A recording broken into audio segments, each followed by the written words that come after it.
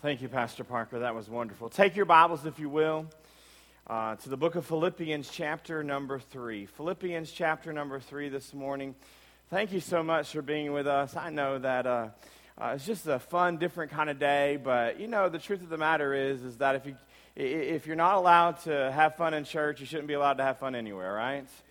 And so I'm thankful that you're here today. Before we get started, I want to do something. Many of you have commented, you've been up here.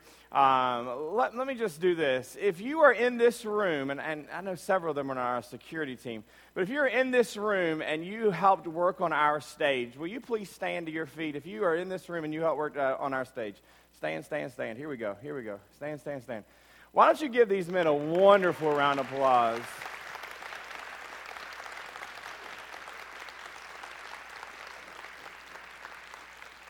I cannot even begin to tell you how many hours have been spent getting our stage prepped and ready for today. If you're visiting with us, you don't know any different, but 3 weeks ago, this wooden stage was non-existent, and it was a portable stage that we had up here, and in about a 3 weeks span of time, this is what it has evolved into, and I'm so thankful. And another thing that I'm very grateful for is when you look at this stage, not one nail driven, not one piece of wood that was put down, nothing was done by anyone outside of our church. And we are so very blessed to have so many hardworking men that have sacrificed their evenings and have sacrificed their Saturdays, their weekends, to come and help us get this ready. It's not 100% yet. We still have a few things left to do on it, but it is beautiful and it just looks great. Well, Philippians chapter number 3 today, we're going to just look at a passage of Scripture for a few moments and kind of analyze it and make an analogy that has to do with football and share with you what I believe that God has laid on my heart this morning. There have been many statements and comparisons about life, and today I would say that life is like football. You may say that's true because football is oddly shaped, and my life is oddly shaped. You ever feel that way? Or it's full of hits, but how does that apply to me today? Well, the truth is I'm not the first to say that life is like football. Lewis Grizzard put it this way. I think it was a great way to put it. The game of life is a lot like football. You have to tackle your problems, block your fears, and score your points when you get the opportunity. I think that's a great thought, isn't it?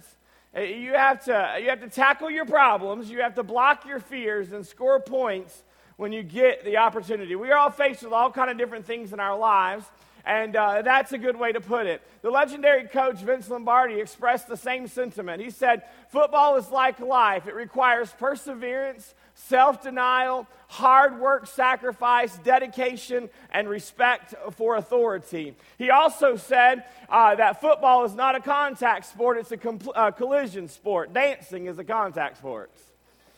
And I think that's about right. Some of you ladies might like this. Irma Bombeck's observation of the football. She said, if a man watches 3 football games in a row, he should be declared legally dead. You know, football. I'm a huge college football fan. I'm not as much of an NFL fan as I am a college football fan. My wife tells it this way. And it was funny, when Pastor Parker was hired, she warned him about this without me even knowing. Him and her had a conversation. She said, now, when football season starts to arrive around the month of August, she said, you're going to notice a change in my husband. He's going to have a little more pep in his step. He's going to be a little bit more excited about life because college football is on TV. She said, now, around the end of December, it all takes a turn. She says, it's kind of an ebb and flow with college football. I love football. And you know what? The truth is that life is a lot like football. American-style football did not come into its own until about the time of the Civil War. It began as a variation on rugby and its cousin soccer among the Ivy League schools of the Northeast. And I believe with all my heart that if football had existed in Bible times, Paul would have probably been a fan. Because I say that because his New Testament books contain many sports analogies. The primary sports of his day were running, boxing, and wrestling. 1 Corinthians chapter 9, this is Paul writing. He says, "Know ye not that they which run a race run all, but one receiveth the prize? So run that you may obtain. And every man that striveth for the mastery is temperate in all things. Now they do it to obtain a corruptible crown, but we an incorruptible crown." Verse 26, "Therefore so run, not as uncertainly. So fight I, not as the one that beareth the air." Paul was very in tune to sports. And here in our passage of scripture that we're going to look at in Philippians chapter 3, it's going to give us another sports analogy. 2 Timothy chapter 4 and verse number 7, the Bible says, "I have fought a good fight. I have finished my course. I have kept the faith." And you know what? The truth is that when you think about football and you think about life, you compare it a lot. You know, the day that you were born, literally, the game of life began for you. You grew up, and you grew up in a certain household in a certain way. You didn't get to choose who your mom and dad were. You didn't get to choose the house that you were raised in. You didn't get to choose the state that you were raised in. You went off to school, and you began to mold into the person that you were going to become. And then you entered into high school, and you began to have relationships. And maybe you went to college, and somewhere along the line, if God so desired, you found a mate, and you were married, and you found a job, and you found different things about life. And now you find yourself here on this very first Sunday in February in a place called North Point Baptist Church, and you're trying to figure out, where is life now? Because the truth is that we're all somewhere in our quarters. We're either in the first quarter, we're in the second quarter, the third quarter, the fourth quarter in life. And here's the thing you don't know. You don't know which quarter you're in. Because the Bible says our life is but a vapor. It appeareth for a little time and then vanisheth away. We have no idea when our time is going to come and when our time is going to end. We may think, well, I've got plenty of years. Well, the truth of the matter is we may not. And so here we have to decide one thing in our life, as Paul did. We have to decide that we are going to fight a good fight, that we are going to finish our course, and that we are going to keep the faith. And you say, "Pastor, I don't know what any of that means. That doesn't even make sense to me." Let me break it down for you like this. Whenever you decide that you are going to either give your life to Christ or you're going to reject Christ, you are going to fight one way or the other.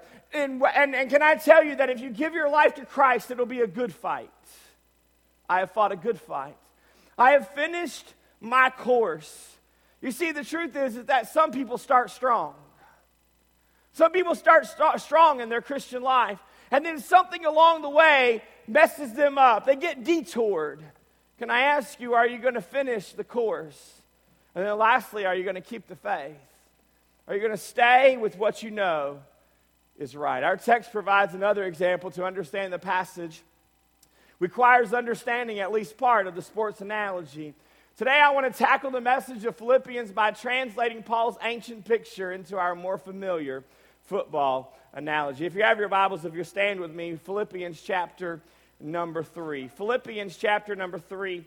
We're going to read just a few verses. I won't be too long today. Philippians chapter number 3, starting in verse number 12. The Bible says this. Philippians chapter 3 and verse number 12. He said, "Not as though I had already attained, either were already perfect, but I follow after, if that I may apprehend that for which also I am apprehended of Christ Jesus. Brethren, I count not myself to have apprehended, but this one thing I do, forgetting those things which are behind, and reaching forth unto those things which are before. I press toward the mark for the prize of the high calling of God in Christ Jesus. Let us therefore, as many be perfect, be thus minded, and if anything ye be otherwise minded, God shall reveal this unto you. Nevertheless, whereto we have already attained, let us walk by the same rule. Let us mind the same thing." Our Father in heaven, Lord, I pray that you'll bless the reading of your word. I pray that you'll bless the few moments that we have together. May you give us understanding and clarity of thought and mind. Lord, we love you, but most of all, we thank you for loving us. For it's in your precious and holy Son's name we pray. Amen. You may be seated. Thank you so much.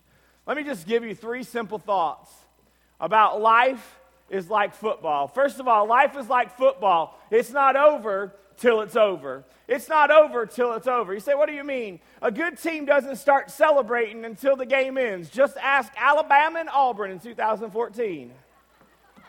Oh, just quickly, let me help you reminisce for those that are saying hey on the front row. The seconds were sparing out, and there was a field goal to be had. The kick happened. There was an Auburn team member in the end zone. He caught the ball. The clock had hit 0-0.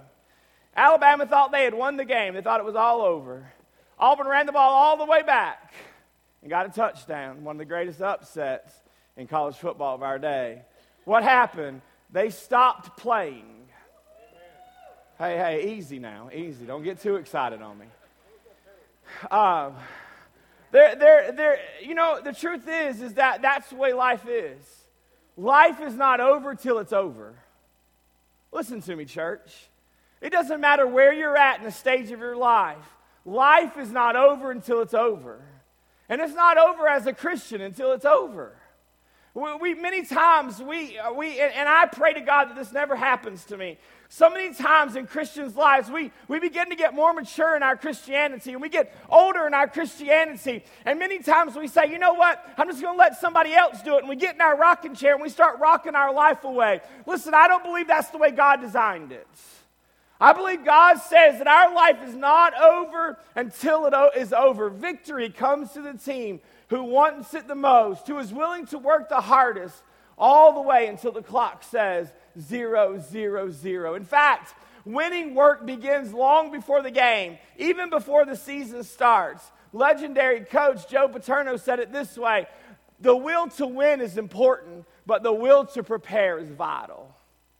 The will to prepare is vital. You know, the truth is that we have to be prepared for life. We have to be prepared for the things that may come our way. Life is not over until it is over. Complacency and self-satisfaction are often the biggest obstacles to progress in sports and in the spiritual life.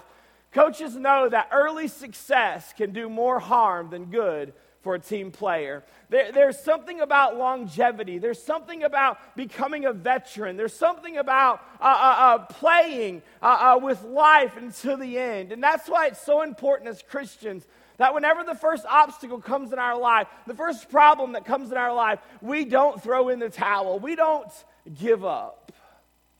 You know, today, this evening, many of you, I know not all of you, but many of you will be sitting around your television sets as the Super Bowl comes on, and you'll begin to watch these guys that you've watched all year long in some cases. And they'll hit the field, and both teams have the same goal in mind: a Super Bowl ring. Can I tell you that the team that wants it the most is the one that's going to win? The team that plays the hardest is the one that's going to win. Can I ask you this morning, what is it that you want out of life? What is it that you want out of life? Do you just want to live your life and pass and make no impact? Or do you want to live your life that makes an impact for Jesus Christ? Coaches talk about a team peaking too early, meaning that they stop improving before the end of the season. Someone has said this, and I love this: the biggest room in the world is the room for improvement. The biggest room in the world is the room for improvement in football and in life. In our text, we read the word perfect, and that deserves a special note. We tend to define perfect as faultless or no problems. The Bible word carries a more idea of complete or an idea of maturity. It is the difference between a child and an adult, or between a project that is finished and one that is only half done. In verse 12, Paul says that he knows that he is not perfect. And none of us will ever reach that perfect state, that mature state, until God calls us home. A follower of Jesus knows that as long as he or she has breath, there's room for improvement. No one can say, I am everything I am, or everything that I want to be. We are all a work in progress. If you're here this morning and you think, well, I've arrived, I don't know where you have arrived, because you haven't arrived. We all have improvement that needs to be made in our life in a spiritual sense. We're all a work in progress. By the grace of God, we are not what we used to be. But by the grace of God, we are not what we will be. And that is true for all of us. You see, life is much like football. Number 2, and I'm going to be quick. Life is like football. You have to know which way you're headed. That's very important. You know, when you get on the when you get on the field, they toss that coin. And have you ever noticed what the refs do? The refs turn the players to make sure they know which way they're going. Because you got to go in the right direction. Now, I've never had a child that played football, but I had a child that played basketball when he was really small. And you know what's really cute when you watch those small guys play basketball? It doesn't matter which hoop. They just want to put it in the hoop. Whichever one's closest to them, that's all that matters. No matter how much you scream and you yell at them and tell them to go the other way, they're going to just put that ball in whichever hoop is closest to them. Well, can I tell you, in life, you have to know which way that you are headed. I'm going to tell you right now, here's the truth of the matter. I told somebody this week. I would not get anywhere if it wasn't for my GPS. I would be stuck at home. I mean, people call and they say, "Hey, Pastor, can you come to my house?" And I say, "Sure." And they said, "Okay, I'll see you at 5. Bye." So then I get on my phone and I start finding it. And some of you folks, you live way out in the sticks. Some of you live where sticks don't even exist. Well, my GPS gets me there. I have to know which direction I'm going. And that's the same way life is. You have to know which way that you are headed. Roy Riegels learned that the hard way. He is one of the legendary stories of collegiate football. Riegels was the center and captain of the 1929 University of California Rose Bowl team. Riegels' Golden Bears went up against a great Georgia Tech team. Easy now. I know there's a lot of those in this room. In the second quarter, the game was scoreless when California drove the ball to Tech's 25-yard line, and Tech held them. Cal gave up the ball on downs, and the next play would go down in football history. Tech called a running play. Their fullback barreled through the California line. A Cal defensive hit him hard, and he fumbled. Roy Riegels picked up the ball on the Tech 30 and took off in the wrong direction. I will not make any pun intends there, all right? Thinking he had it, Riegels slowed down as he neared the end zone. One of his own players who had been chasing him the length of the field, yelling at him, managed to reach him at the last second. He spun Riegel around and shouted at him. He stopped him short on the 1-yard line, but they were both immediately buried by Georgia Tech tacklers. A couple of plays later, Tech blocked a Cal punt attempt, scoring a safety. These 2 points would spell California's loss. According to the press reports, Riegels played a brilliant second half, but no one remembered. He was forever known as Wrong Way Riegel.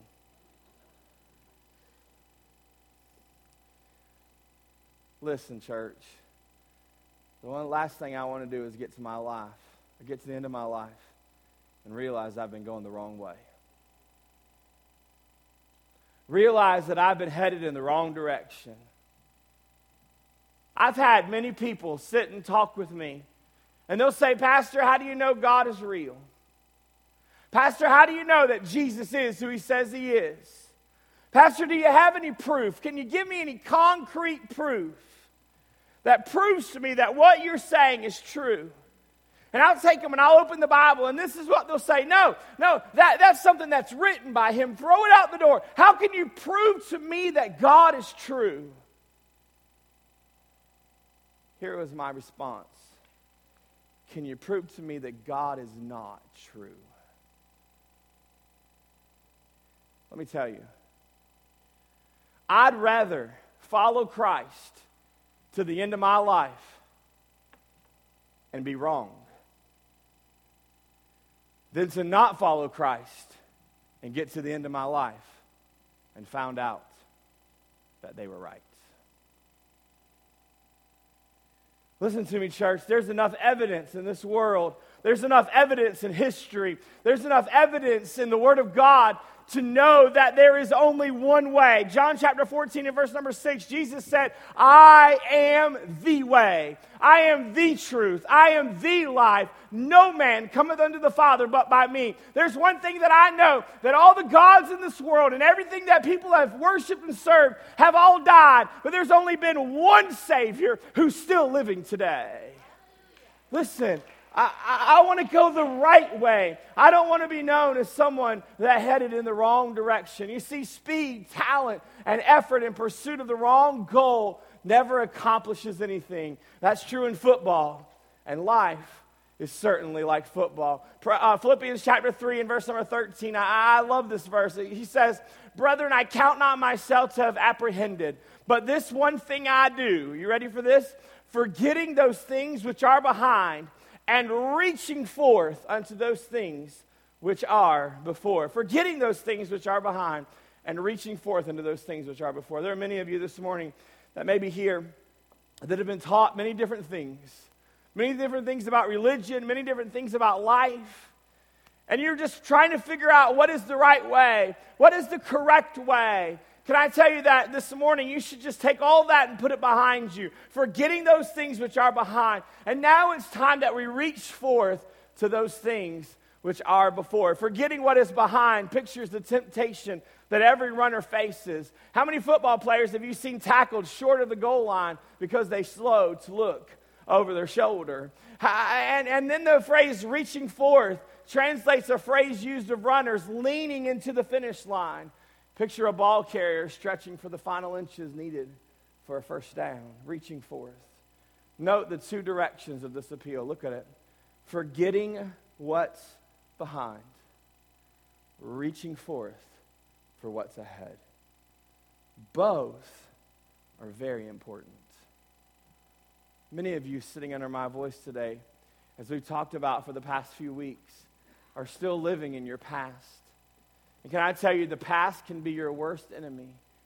That's true individually. That's true in a church. No one lives in their past. We miss life when trying to live in the past. We always pick on each other. This morning as people are walking in, everybody's wearing different jerseys. And one in particular, and I hope he didn't get upset with me for picking on him this morning. He says, "I'm wearing the wrong color. I should have an N for Nebraska." You know, they still have a football team. And he said to me, I was picking on him. He said, "You need to change that to an N." And I said, "Oh, they still play football." And he said, "Well, of course they still play football." And he goes, "Now let me remind you of the 5 championship rings they have." And I said, "Yeah, how long ago was that?" Now, we like to pick a lot, and we like to kid a lot. It's like every football season, you know. It's like this year. I was at the Georgia Tech-Florida State game, and what a terrible ending that had.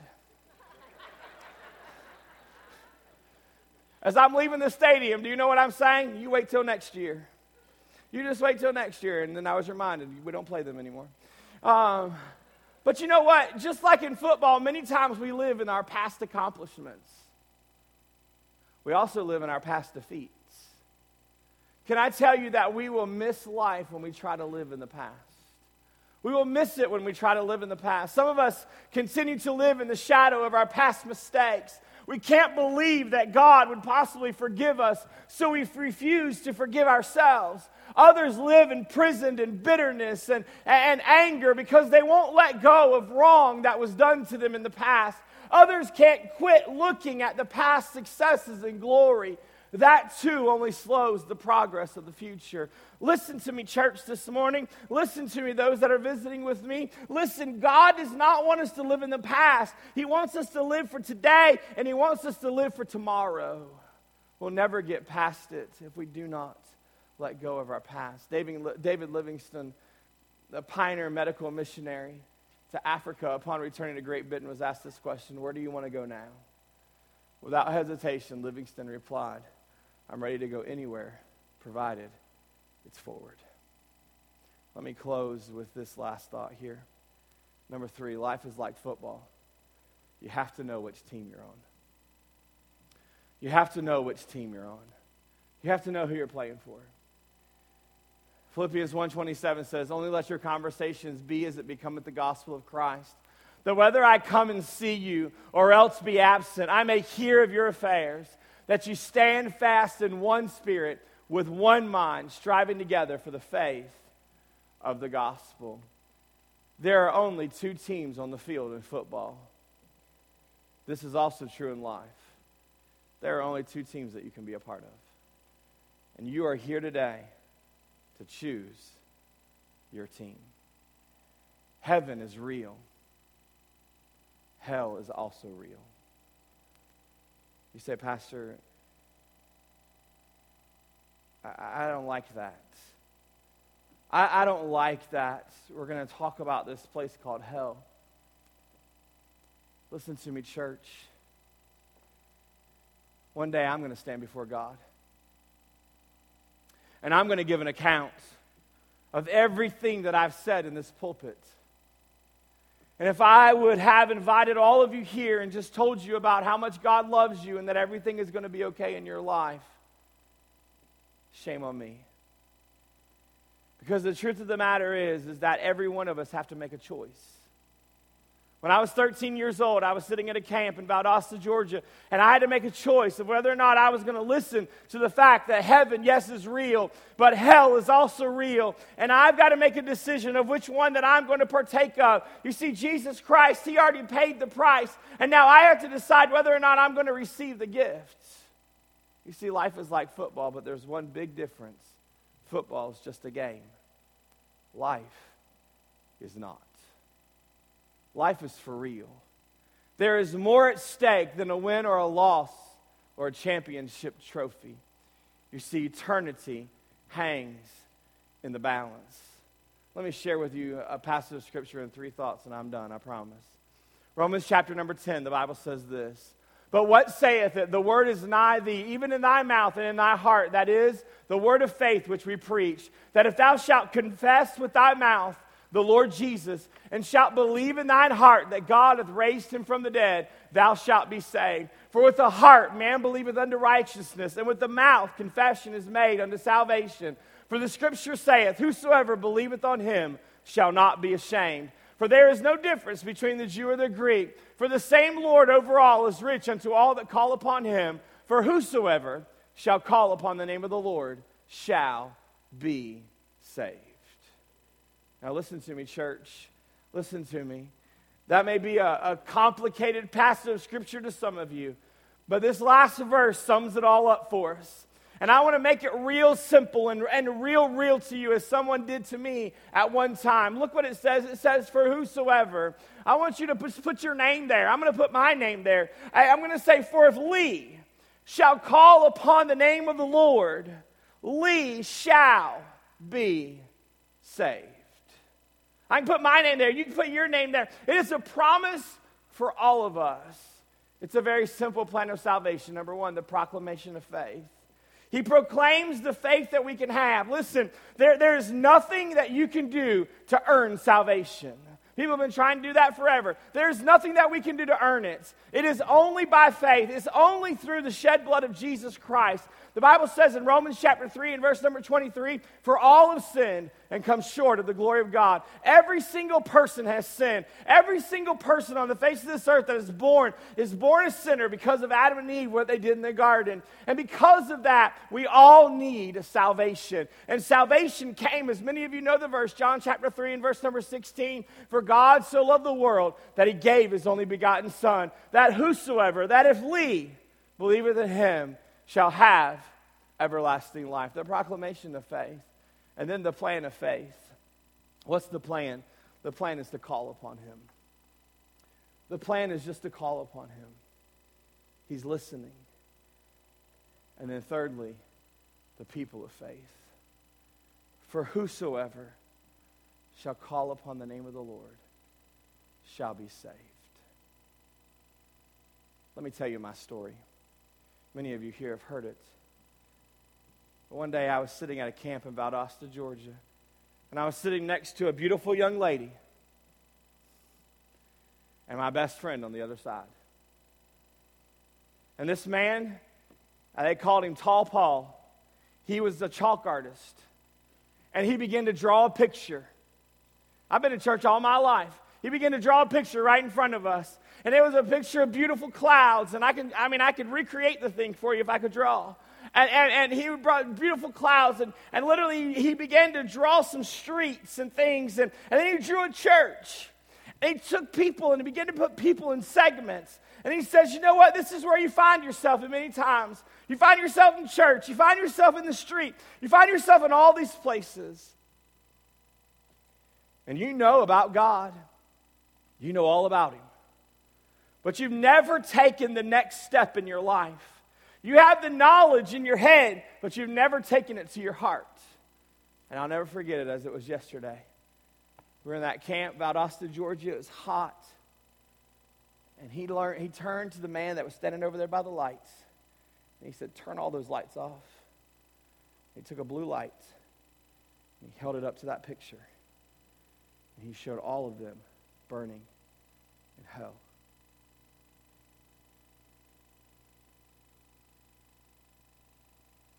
I remember sitting there next to that beautiful young lady and my best friend.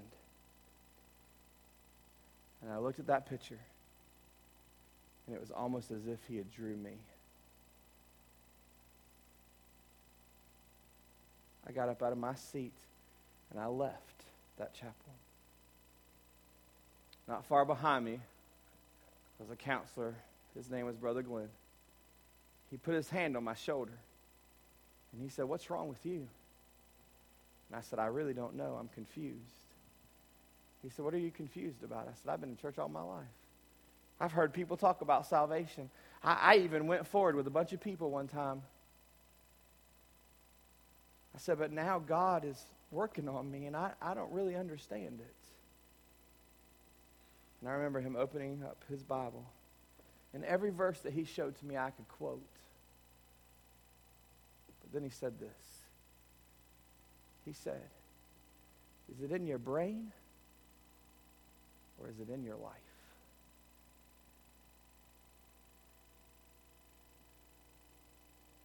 And at that moment, I realized that I needed Jesus Christ to be my Savior. I got down on my knees, and I prayed the prayer that I'd even prayed with other people for them. But at that moment, it became real to me. I can go back to that moment every day of my life because of how it changed me. You see, at that moment, I chose which team that I was going to play for. My destiny changed forever. Can I put it to you this way as I close in prayer? The score is tied.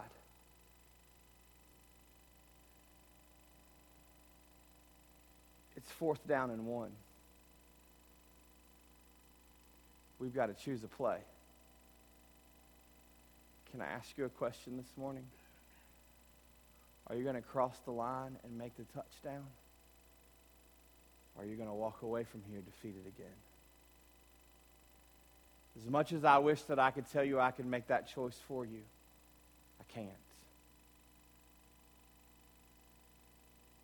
The Bible says in Romans chapter 6 and verse 23, for the wages, the payment of sin is death. And then he puts a conjunction there and he says, but the gift of God is eternal life through Jesus Christ our Lord. Pastor, what's the gift? Some 2,000 years ago, Jesus Christ went to the old rugged cross.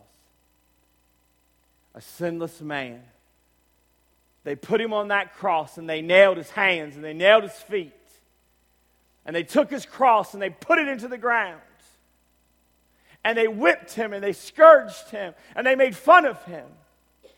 They ripped his beard out. They cast lots. And right before Jesus Christ died, he looked up into heaven and he said, Father, forgive them, for they know not what they do. And he gave up the ghost. But guess what? 3 days later, there goes Mary and the other Mary to the tomb. And there's the angel, fear not, for he's not here. He is risen just as he said he would. Where's he at now, Pastor? He's in heaven. On February the 7th, 2016 at 11:45 in the morning, And he's looking down from heaven and he's saying, listen to that crazy guy for just a moment. He's telling you the truth. I'm begging you to call unto me. Romans chapter 5 and verse number 8. But God commendeth his love toward us. He gave his love to us, that even while we were sinners, Christ died for you. Would you bow your heads and close your eyes? Thank you so much for listening so well.